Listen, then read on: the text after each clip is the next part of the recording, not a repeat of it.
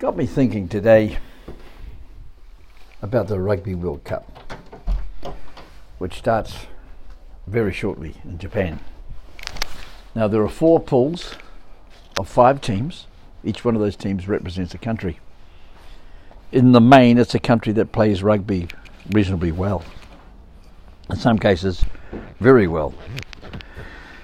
Now, there are these teams from the Pacific Islands, Samoa, Tonga and Fiji. Now, these teams all supply some 500 rugby players worldwide to professional rugby.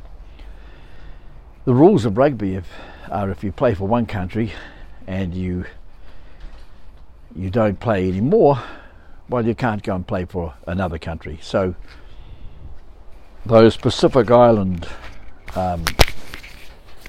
players who have experience in, say, the bigger countries, once they're finished, they can't actually go to the island country of their heritage and play for them. Consequently, these teams are normally depleted of potential because they have players that are only able to play for them due to the fact that they haven't played for anybody else. So they have club players in Europe, etc., who from time to time at odds with their own camp or their own club. Their own club may in fact say to them, hey,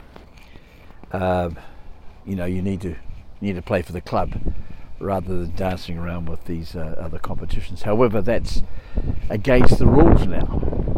So it might have been against the rules before, but certainly now, if a club says to somebody, look, we're going to pay you this or not pay you that if you go and play for your country, you'll be penalised. Well, that's not supposed to be on. However, who knows if it goes on or not. So looking at these 3 countries, Samoa, how many people in that? I don't know, maybe 180,000 people in there. Tonga, about 100,000. Fiji, right about 800,000. Now in Fiji, it's quite interesting place. A lot of Indian Fijians there. They love rugby. They love soccer and hockey and those sort of games. And then you got the Fijian, the indigenous Fijians, who are obviously, if you've looked at them, sometimes the rugby players are quite bigger than the Indian people who are also Fijians but live in Fiji. So it's mainly the Fijian population, the indigenous people who play rugby, and they excel at it. They're very, very good at it. They're very good at sevens. They've won the sevens a few times over the year. I think, if I remember rightly, actually they are the world champs at the moment. They're also believe it or not, they're the Olympic gold medalists. The first time ever that sevens has been a Olympic event. They won it. Ironically and rather rudely and weirdly, they've never had a leg of sevens on that circuit in Fiji. Bloody ridiculous, isn't it? Obviously everyone knows it's nonsense. However,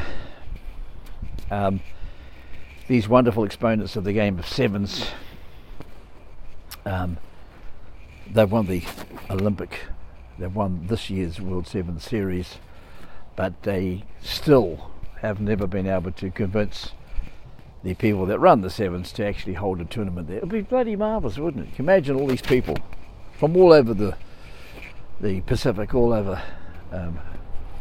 the near Pacific, would venture out to Fiji. It's a wonderful place for a holiday, and they would go out there to watch all the teams in the sevens compete. So we have the Fijians, very good at sevens, have done well in 15s, have toured extensively in 15s in fact. They've all started their rugby internationally in 1924. There was a legend that when Samoa played Fiji, who were on the way to Tonga a boat. They played on a rugby ground that had a tree in the middle of it. That's how the legend goes. The Fijian team were on the way to play Tonga, and then when they came back, they played again, and it was 1-1. So Samoa in particular didn't sort of play any rugby until the 50s, international rugby, but Fiji was certainly a very welcomed and popular touring team of England, etc. Now, these three teams have never won a World Cup. They have had from time to time success in getting to the quarter final, and it's been many, many years since a Pacific team has made the quarter final of the Rugby World Cup. So the good thing about this Rugby World Cup is that there are no obvious front runners, as in one single team's going to beat everybody. Now, you would think, given the way that the team from where I'm talking from, New Zealand, is the favourites. Well, that's probably true, but only to an extent, because England certainly up there, Wales is up there, Ireland is up there, Australia is, as is proven, up there. And of course we've got South Africa, France. Normally it's these teams, bar Ireland, that would win World Cup. That is South Africa, Australia, New Zealand, England and France. But now we can see the emergence of Wales and Ireland. Certainly since Ireland beat the All Blacks in Chicago for the first time ever. That was an amazing scenario. So we have those battles. The big boys, is like people like to probably call them. And then you've got the minnows, as people somewhat rudely describe other teams. Well, they're not really minnows. They represent entire countries of fervent supporters, people that love their rugby, people that wish that their team could advance further. So these are whole countries, small as they are, who support their teams. Now their teams, depleted of their potential, will fire. They'll be playing on heart. They'll be playing on skill, heart, perseverance, determination, etc. But the trouble is they have to keep it up, one game after another, And in the past, there's been some lopsided rest periods, which we won't get into. But suffice to say, in the past, the minnows didn't have much time off to recuperate from big, hard battles, hard games. It is a hard game. It's a contact sport.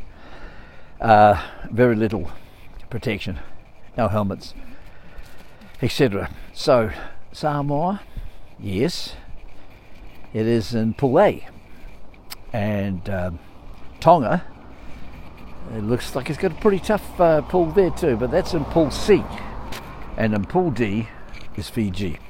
So what I'm going to do is because I'm walking now, I'm going to take off. I'm going to say that's it for this podcast, and I'm going to have another podcast where we'll go over some more rugby, and we'll go over some other things as well. But certainly when I next talk about the Rugby World Cup, I'll be talking about the nuances of each team as I see it. I'm not encouraging you to bet on what I'm telling you. I'm just encouraging you to show an interest if you feel like it, and I'd be very happy. I'd appreciate it all. Okay, well look, thank you very much, and take care wherever you are. Have a nice day.